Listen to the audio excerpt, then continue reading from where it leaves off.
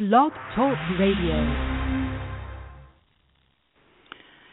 Hello, everyone. This is Hari Khalsa. I'm back with my audio blog about my journey with my mother through hospice and assisted living. And if you've been listening, you know it's quite a journey, and it's one I know that I'm not the first one to go through it.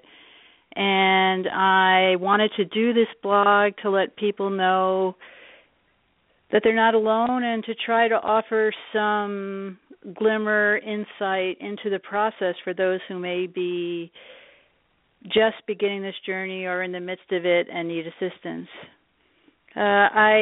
Yesterday I've gotten 2 calls since I've been home from New Mexico, one from the facility, from the nurse, and they seem to call me when A, there's a fall, or B, the director of nursing has something on her mind. But the other day I got a call from one of the nurses saying that they discovered that my mother had another skin tear. My mother's skin is very thin, and she easily tears her skin, and that's been going on way before the stroke. And so I just kind of shrugged my shoulders, and she heals pretty fast from them. But, I guess they have to let me know. According to their regulations, which state that they have to report an injury of unknown origin. Well, this isn't really unknown. My mother can just move up against something and her skin will tear. And it's difficult. She sometimes notices that she has tears and sometimes she doesn't, but they take pretty good care of them. The other was a call from my mother and her caregiver, and my mother was confused about where my brother was and when he was coming. So once again, I had to had to talk to her about that. But during the conversation, of course, she kept telling me she was going to die soon. And, well, that may be the case. And I try to help her. I just say, oh, okay. And she always says, is that okay with you? And yes, that's okay with me. But one thing I started thinking about after the conversation and then this morning, during my yoga and meditation, was that my mother is a different person. And I think this is something that we experience as caregivers or as children, and we see our parents when they have these kind of events that happen, or when they have Alzheimer's or dementia. My mother, when she had her stroke, prior to the stroke, my mother was a very vibrant, active, social person who loved to read the newspaper every day, kept up on politics. When she moved to Santa Fe, she immediately got into the local politics to find out who was who, what was going on, what were the issues. And she really followed them and made decisions. She read about them and made decisions because she liked to be involved in her local community. Then she had the stroke, and all that went away. That part of her brain was disabled.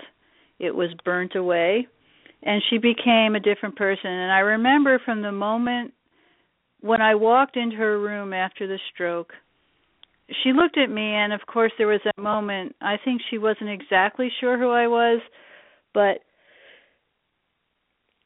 it didn't take her a long time. I thought that I was somebody who she could accept. But since that time, everything about her has been different. Everything about her has been someone I don't know, that I've had to learn. Who is this person? And I suppose she's doing that with me in a way, because very slowly she's regained some of her memories, but most of her memories are from from years ago, not in the past, I'd say 40 years. She's lost a lot of those memories, but prior to that, she has memory, or some glimmer of memories. But she is a new person, what she likes. It took me, for 62 years, I knew this person, what she liked, what colors she liked, what kind of fabric she liked, what food she liked, how she liked her tea, everything, her spiritual base, everything about her I knew and I understood, and that was just a given. After the stroke, which was only a little over a year ago, there was this different person. This person who liked different colors, who liked different fabrics, who liked different clothes, who didn't like what she had in her closet, wanted to get rid of everything because she didn't know why she had it. And it took me, I thought it was just crazy, crazy, crazy. And I would say, now, Mom, we're not throwing that out. But it took me a really long time to realize that my mother's brain had been so fried that she was a different person.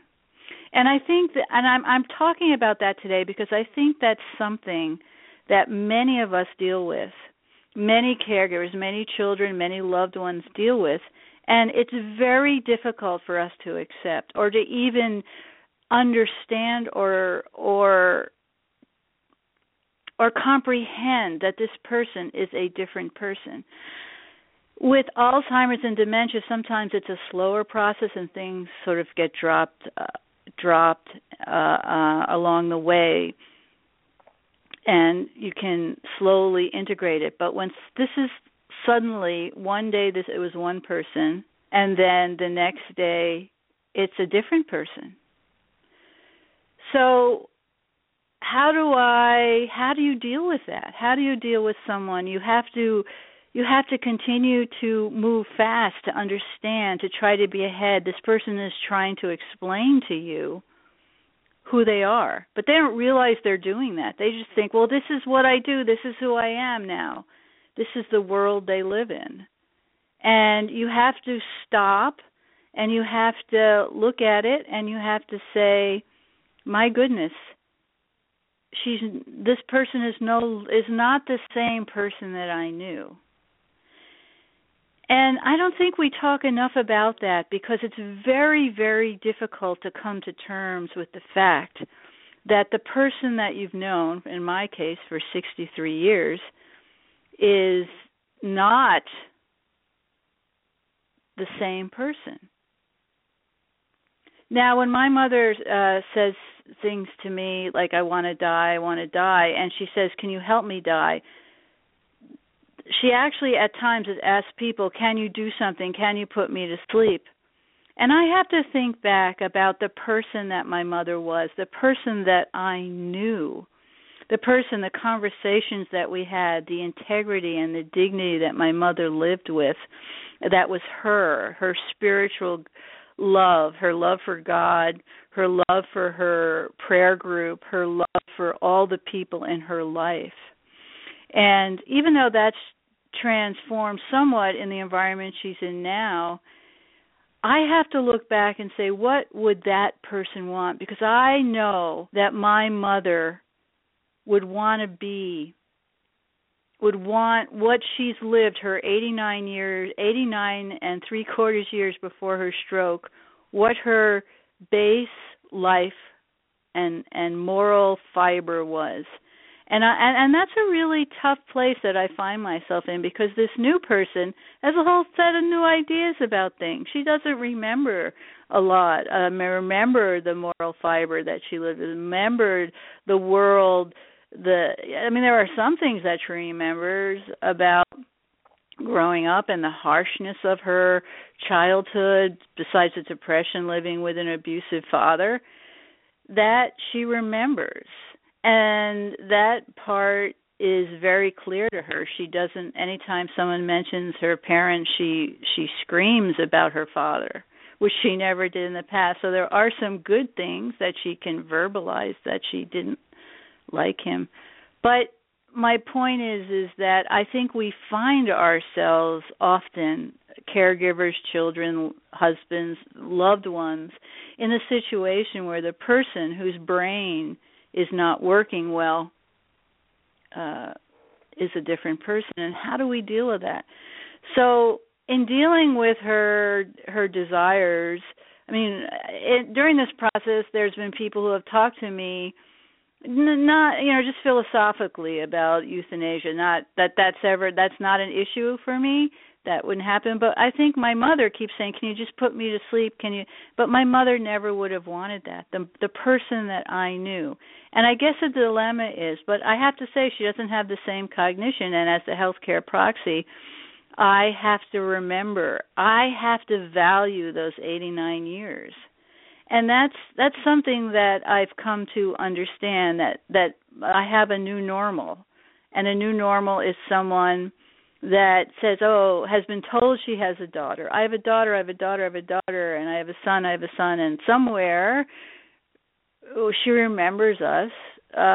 She remembers that she had a daughter. But the actual person who I am, she doesn't remember that part. She doesn't remember our relationship. She doesn't remember any of that.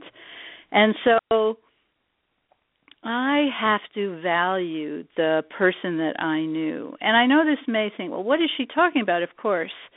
But I think those who have had this experience, especially people with Alzheimer's, parents or loved ones who have Alzheimer's. I have a friend whose husband has early onset Alzheimer's, and he's young, and it's difficult. It's difficult to watch the changes and the lack of recognition. And that is something that I think is beyond painful at times. It can cause great angst until you can come to terms with it, that something has changed in the brain of that person. Now, my mother is still verbal. But her world is different. She wants to just have, her world is very present in the moment. And that's, of course, the damage to her brain injury caused dementia. She has she has practically no short-term memory, although she remembers when all her meals are and the times. And if you tell her, she has some recollection of time and space, but like if I tell her I'm coming on this day, she hones into that day and checks off the days. She doesn't remember any birthdays or events or moments. She remembers, of course, my father. But I think my greatest concern is for those who don't get to verbalize that they see such a change in their loved one, and that, how do you honor the past? And so my point today is, if you have the possibility to talk to your loved one prior, early, have the conversations with your loved one, with your parents. And I tell you, I know it ain't easy to sit your parents down and say, hey, how can we talk about this? How can we engage in this conversation? But if you can know, if you feel that you know your parent or your loved one, then honor that. Because when dementia hits, or when a brain injury occurs, or when something happens, I feel that I am honoring the woman who lived for 89 3/4 years, and I am honoring that woman, and I still love the person who is in, suffering now and wants to die. But I am honoring the person who I know lived in that body for 89 3/4 years. And it's difficult. But I think that's something that we, on this journey, come to the resolution. And it's really just, it's just a place of love and commitment to the life that my mother lived, and I will honor that. So thank you all for listening. I hope this has been helpful to some of you, some of my inner deep thoughts about the process, and God bless you all, and be well and have a good day. Thank you very much.